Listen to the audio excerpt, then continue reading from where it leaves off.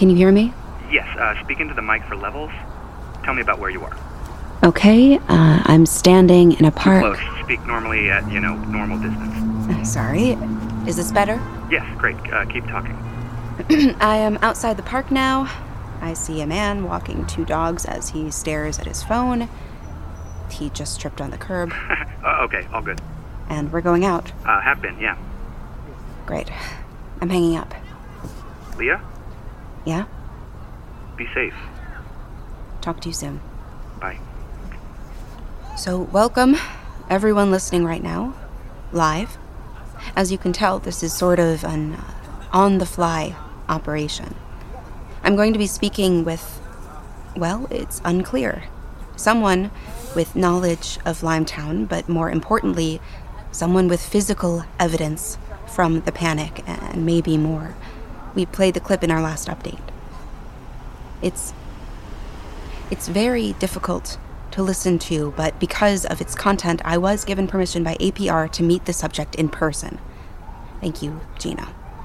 There are several conditions in place, the largest being that we had to broadcast the interaction live. The other main condition, and one I'm certainly used to now, is that I must be alone. I was told to wait where I am now, and I will be given instruction as to where the actual conversation is going to take place. Somehow. I will do my best to describe what's happening as it takes place to a certain extent, but that will just have to be a judgment call. Are you Leah? Yes. I like your scarf. Thank you. Do you want to follow me? Sorry, are you who I've been talking to?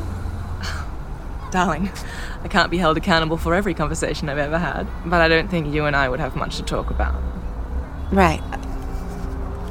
So who are you? I'm a prostitute with a heart of gold. Yeah, prostitute. But we prefer to be called hookers. Oh. I'm kidding. Right. Look, she just gave me $50 to come find the pretty girl in the yellow scarf and walk her to the restaurant. And you're very pretty. Thank you. You don't know it. That's too bad. Let's walk.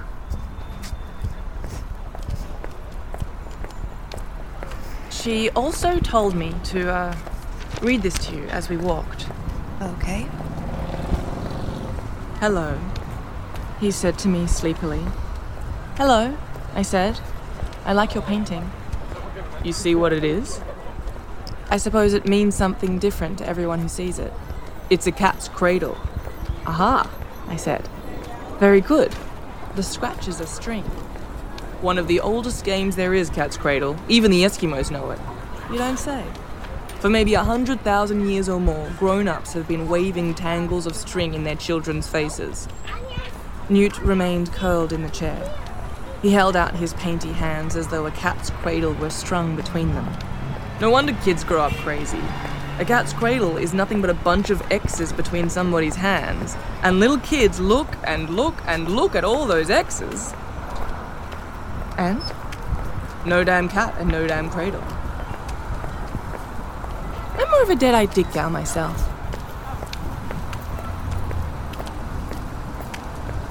She said to wait here. It's closed. Good luck, Leah Haddock. Okay, I am standing outside what looks to be an Italian restaurant, but the gate is pulled down and the lights are off. It looks... well, actually, it's empty inside. Leah Haddock. Hello, Leah Haddock. Hi. You want to come on in? Okay. I'm entering a sidewalk cellar door going under the restaurant. There are boxes stacked all around, and there's what appears to be a wine cellar. Close the door behind you if you don't mind.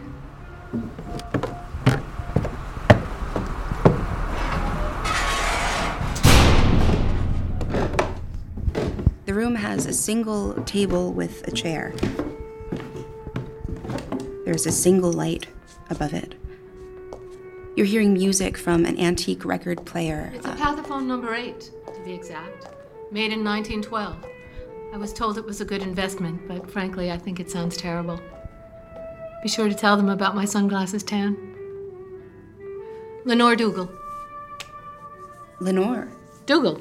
Correct. Okay, Leah Haddock. Oh, I know who you are, Ms. Haddock. What an absolute pleasure it is to finally meet you. Would you like some wine? No, thank you. I want to say up front that this is being recorded and broadcast out live per your condition in speaking with us, and I want to make sure that you're aware and comfortable with that. More than comfortable. I think it's wonderful what we can do these days. I have to be transparent for the listeners at home, though. I have a bit of a hangover. I've had a rather raucous last few weeks, to say the least.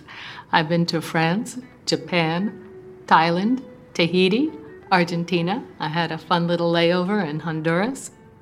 Been a whirlwind. I even tried blowfish. A very, very dangerous blowfish. Oh, shoot, you don't have a chair.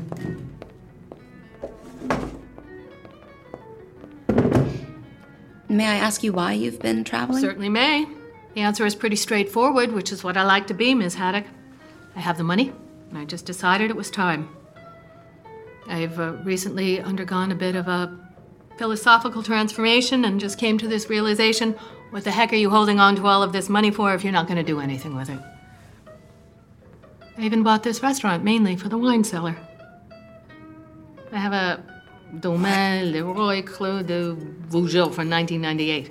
I'll be honest, it tastes like red wine tastes. I'm a recovering Philistine, please. Sit.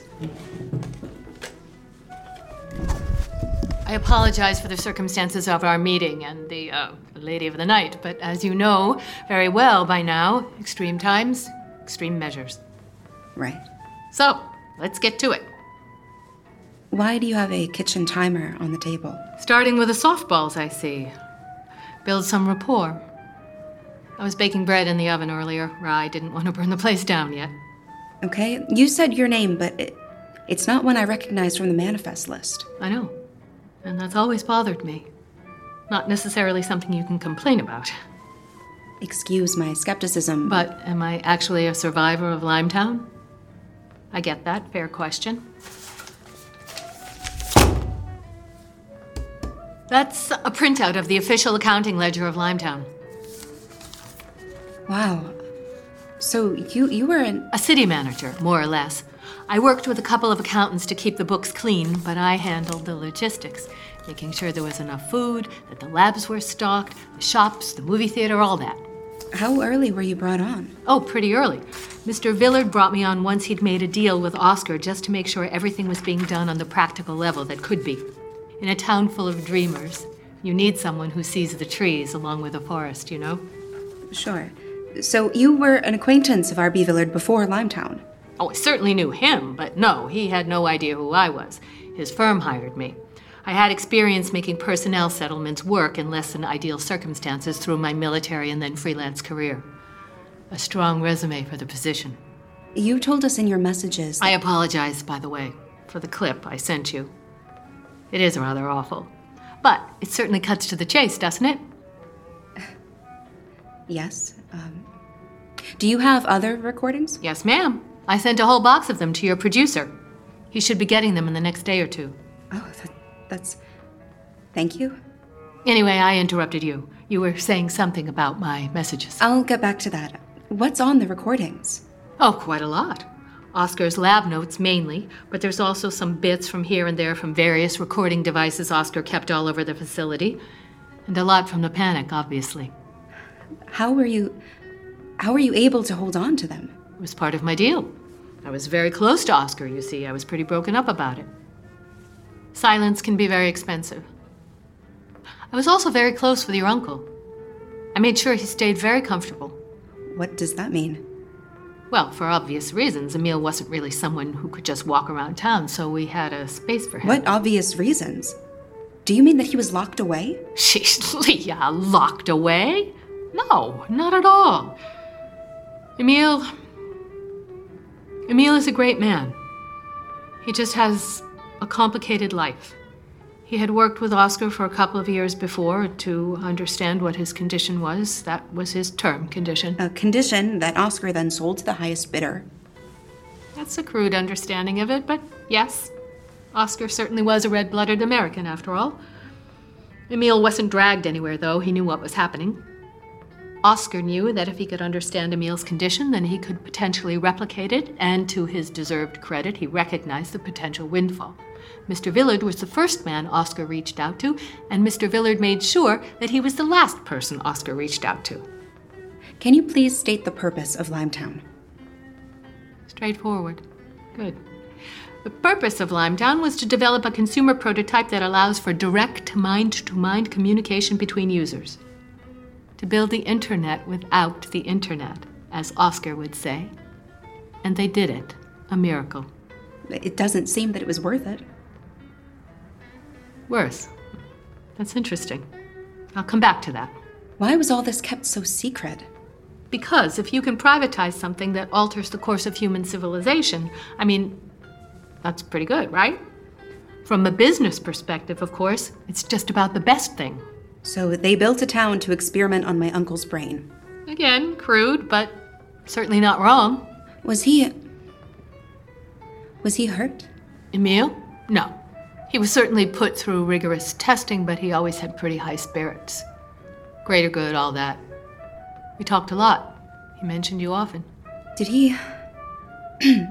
No, I'd rather not talk about that. Fair enough. But you were the apple of his eye. My husband, well, ex-husband, never wanted children. I did. But my life took me into dark places no one wants to follow you into, so it just wasn't practical. When he left me, he married someone from his office, an accountant named Susan. They have 3 kids, daughters. I see pictures and can't help but feel some connection.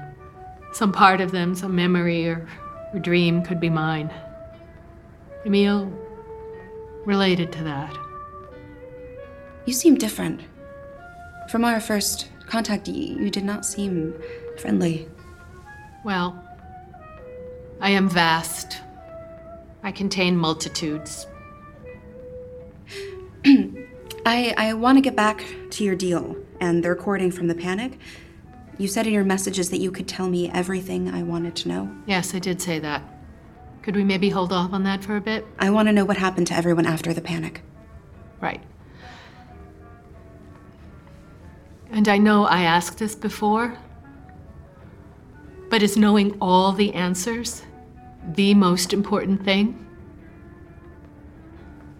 Really consider that. It doesn't have to be. It's the only reason I'm here. You have to be sure. We can still both walk away from this right now. I'm sure. Okay. When I was skydiving in Bora Bora, over a volcano in a lagoon, I thought to myself, this is as beautiful as life will be. Impossible blues and greens rushing towards you. What if I don't pull the chute? What will I miss? What will miss me?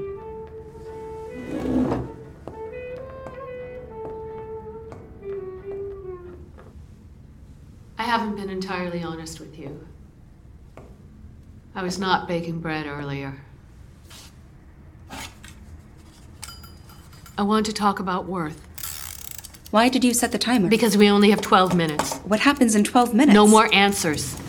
I don't like this. This needs to stop. You have to see this through. You said this was the most important thing, and I can give you any answer you want, but I have started the clock. Now sit, Miss Haddock. You spoke of Worth, so let's talk about that. I spent my life weighing one thing against another thing and then making the objective decision. And everything can be that simple if you want it to be.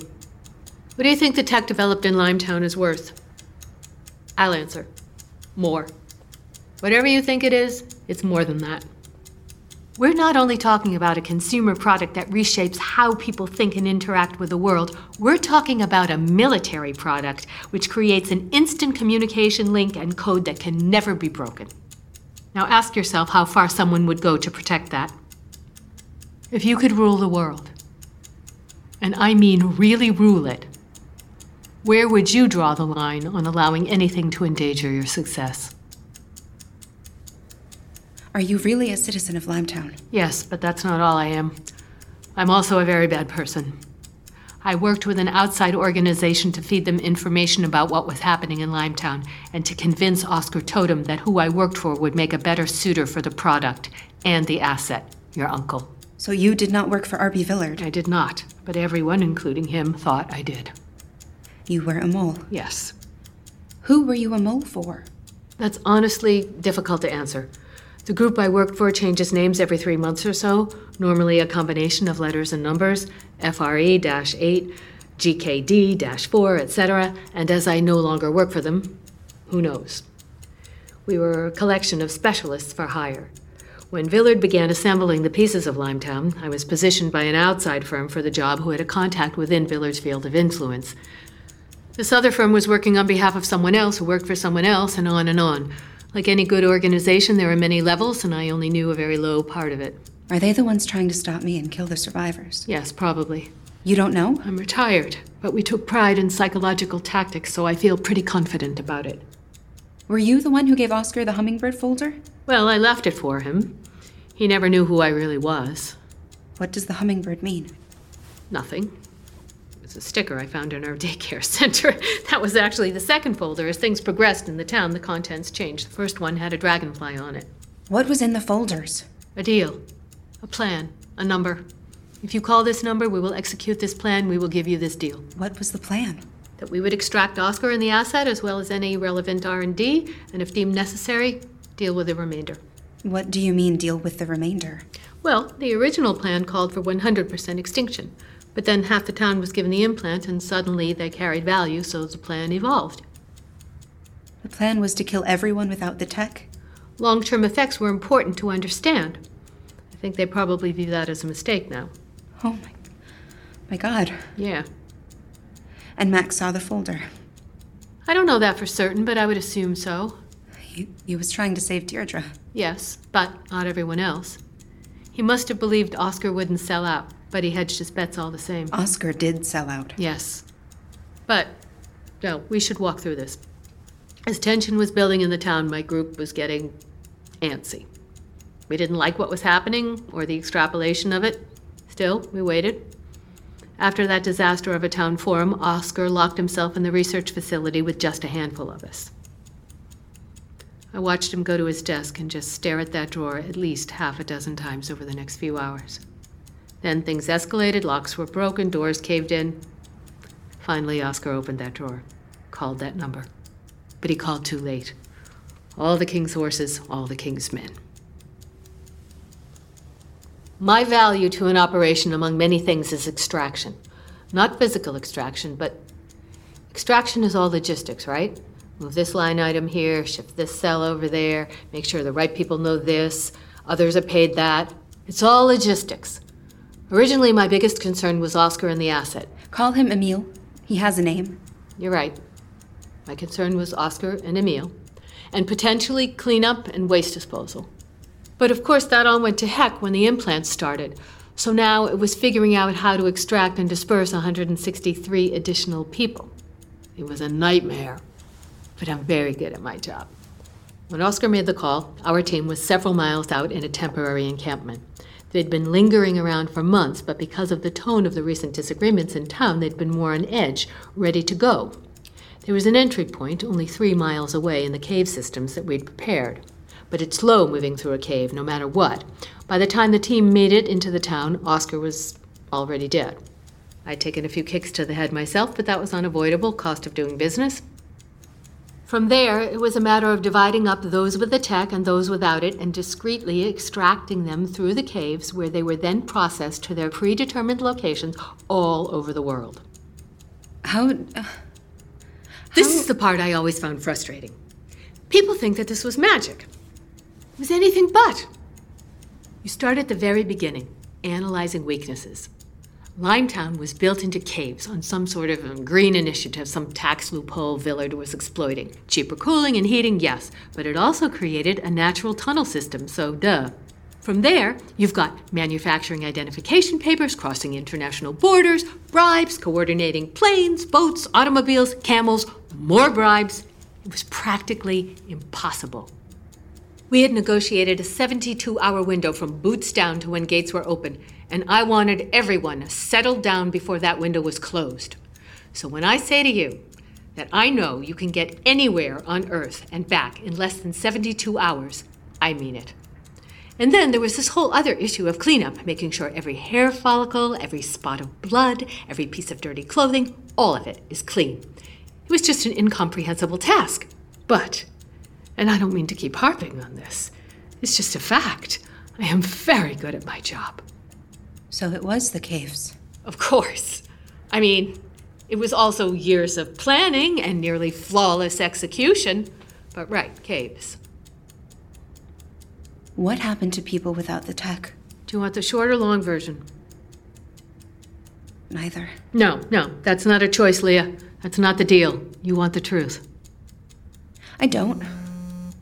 It's Mark. I need to answer. There's no time for that, Leah. Mark can listen like everyone else. As I was saying, we had to eliminate those without the tech fairly quickly because of the disposal process. Early on, I had ordered and installed 8 large high-pressure containers into the lower levels of the lab. Again, one line item of many, nothing to draw up any flags about. We wanted to use a process known as alkaline hydrolysis, which is essentially cooking the material down using a mixture of water and lye, leaving behind a liquid that you can pour down the drain, and bones you can crush in your hand. This takes about 3 hours per person, 8 containers total, 162 people. That comes down to roughly a 61-hour process, beginning to end. But that stretched almost to 63. Luckily, we'd built in some time. So we used the scanners, beep, beep, separated everyone out, tech, no tech, and you begin the process. This was not magic. Magic is what people invent because reality is awful. This was money, brute force, and Excel sheets. I know what I am. I see it in your face. But you'll notice I said 162 people. There was one person without the tech I personally protected. Who? Her name is Sylvia. She was 7. Sylvia. She escaped. Yes. And Sylvia, if you're listening, they know it's time. Time for what? That's not for you. How could you do this to people? I weighed one thing against another thing, and I made an objective decision. I believed that the life of every single person on this planet could be better, more secure. Potentially millions of lives could be saved, and we weren't about to let this pointless pissing match in Limetown take down what was being built. Something like that going public sets you back years, maybe forever. And that calculation of life versus life was just logical then. Numbers in a column. But all that, the town, the disappearance, that's all misdirection. Don't look over there. Look here. Look at me. The ends, Leah. The ends. Have you asked yourself yet what happened to the tech? Do you really think Limetown was the end of all of this? Do you really think that there was only one Limetown? That this just stopped and vanished into thin air? No. This was just a really unfortunate beginning. And for the last 10 years, they've been attempting to justify it, and they're close. This is still happening. Of course. I told you that your uncle and I spoke a lot in Limetown. And we did. He knew what I was, who I was. But he wanted me to be better, and I wasn't then. I didn't know it was nothing but a bunch of X's between somebody's hands, and we look and look and look at all those X's. No damn cat, no damn cradle. So when your uncle spoke to me recently and told me to tell you my truth, I knew it was what had to be done. He's alive. Yes, and they've lost him. He does that. But he's very necessary to the process. So they're going to try to use you to find him. You are the apple of his eye.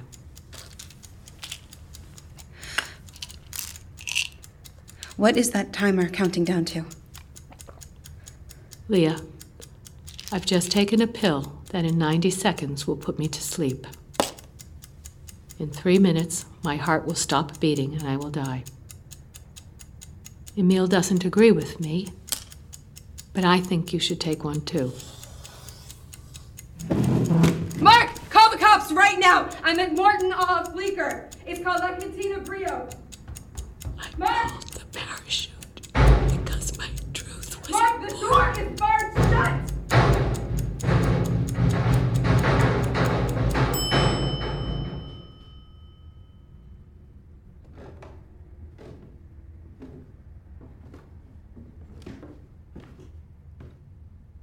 I really think you'd prefer the pill. They're opening the door! If you can hear my voice, don't let this end here! Don't let them win! Oh, you can feel him, can't you?